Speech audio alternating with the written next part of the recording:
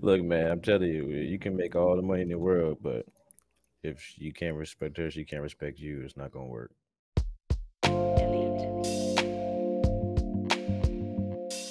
Were you finished, Barry? I don't want to. Yeah, I'm done, man. You good? Okay. So the roles. What are the roles of each party in the marriage? I think, quite frankly, it really depends on the class of dude that you're in. You know, if you're upper class, upper middle, lower class. Um, it depends on the vision and goals of that marriage. And, I put it like this, if you have, a woman that has her shit together, why would she follow the vision of a man who doesn't have a vision? So, that's when the roles can kind of switch. So it's more or less going back to Jay's original point, and I don't necessarily believe that there should be a specific one size fits all. You gotta, and back to Barry's point, different strokes for different folks. Then I'll wrap that up, pass it off to the sophisticated jerk. All right, just real quick before I go into my explanation. Am I the only guy that's gonna run if like an intruder comes in? Like, baby girl, you said 50-50. You better go handle that. So now let me stop playing. Hey, man, you never know, man. But big up to y'all for protecting and gets domestic and foreign. I give y'all that. But yeah, I'm definitely running out the back door. So But no, just kind of tacking on to what the man of genius was saying about the class of dudes. For example, like if you work at Denny's, nobody's gonna follow you. You gotta definitely have your house in order for anybody to kind of follow you. So you got to kind of have the outcomes to go along with that if you're going to be taking that mantle of like leadership and making sure that somebody's following you. So definitely you got to have your stuff in order.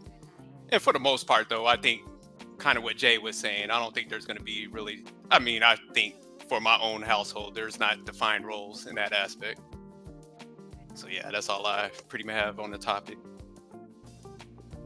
I like what Siobhan Thomas, she said in the comments what you grew up seeing, and so I guess a follow-on question to this question is, who or what sets the roles? Who sets the roles? Like, who says what the roles are? Is it what you grew up seeing? Is it society? Like what is it? Who says a man should do this and who says a woman should do that? Can I answer that with in one word? Outcomes.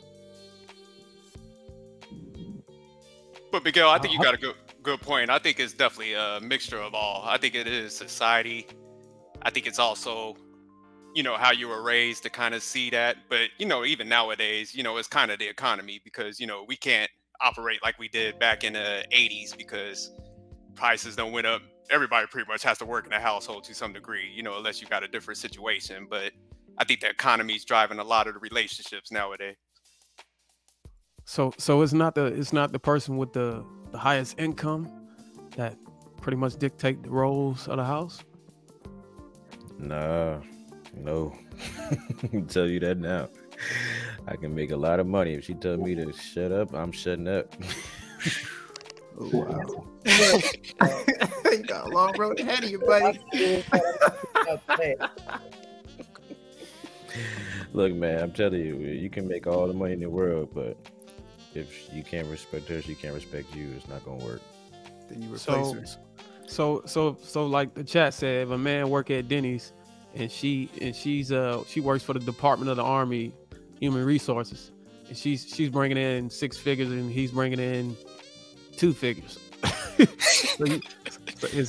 So you saying that the man could take charge of the house and run the household, or is that up to I will say this with men, I think it's a little bit different because it's kind of like how they say, if you got a small man part, you shouldn't be raising your voice at me. And I think it's the same way when it comes with like this money. If you make 2 figures and she makes 6, you might have to shut up if the roles are reversed. Yeah, you make it 2 figures. You running bath water when she gets home. You cooking dinner. Exactly. You're like, baby, what you want? You're a servant at that point. Yeah. Damn right. But remember, this is a marriage. So remember, this person had to go through a proper period of vetting. And my thing, once you say, hey, I'm going to accept the I do, clearly it's some more than money. And clearly, you know, hopefully they went through proper counseling, answered the harder questions, you know, and clearly at that point, it's like, okay, I'm willing to accept more, you know, I'm willing to accept more of the good things in you than it brings in the bad things. So I feel like a lot of times with this conversation, we're kind of getting caught up into the dating part. Like once you actually decide to say, hey, we can do this, get married, whatever, hopefully you talked about all of the serious things, you know, because I mean, you decided to marry the guy that work at Denny's, you know. I mean, I ain't saying there's nothing wrong with that, but what I'm trying to say is that clearly it got to be something bigger than him working at Denny's than why you chose to, you know, marry him. Now, maybe he has aspirations to own, you know, 10 Denny's franchises, you know, and you're okay with that. But what I'm trying to say is that, you know, once you say I do, it's like, all right, this is what I'm in this period right now. So, yeah. I'll just say, Barry, I have aspirations to be a rocket scientist. You can do it, man. Now I'm gonna have to disagree with that point though, because you know I get it. That's the optimistic view, but at the end of the day, you know, most people are chasing lust, and everybody thinks they could change somebody. So that's what tends to happen. Then when you start getting down the relationship path, that's when you start kind of looking at the dude like, you know, if it was a female, like this guy's a loser. You know, I need to kind of cut ties right now. Yeah, I mean, But, I mean, like, you didn't know. But you didn't know he was a loser before y'all went to the altar, though? I mean, like... No, but I'm saying most people, you know, they want to change people. You know, that's the thing. People are chasing lust, so they might be looking at the outer shell. So I get you with, like, the whole vetting thing, but for the most part, man, people are trying to change somebody. Yeah, I mean, it definitely is a learning lesson for a lot of people. You know, I mean, you should know that you can't change the person, you know. Don't try to change them. And a lot of times, people give off their representative, and, you know, some people are more skillful at it than others. And so that representative gets a very far along the process of, you know, dating in the relationship, and it might even trickle into that marriage. And then once that marriage happens, now the hair is let down and you find out who that person really is. So you gotta be careful for that too. Right. Well, to your credit, the manic genius. Yeah, you can just call me genius.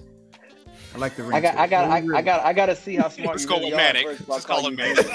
You gotta deserve that name, man. So, you know, I gotta see how it goes. But no, to your credit, I do believe that the outcome does answer a lot of questions.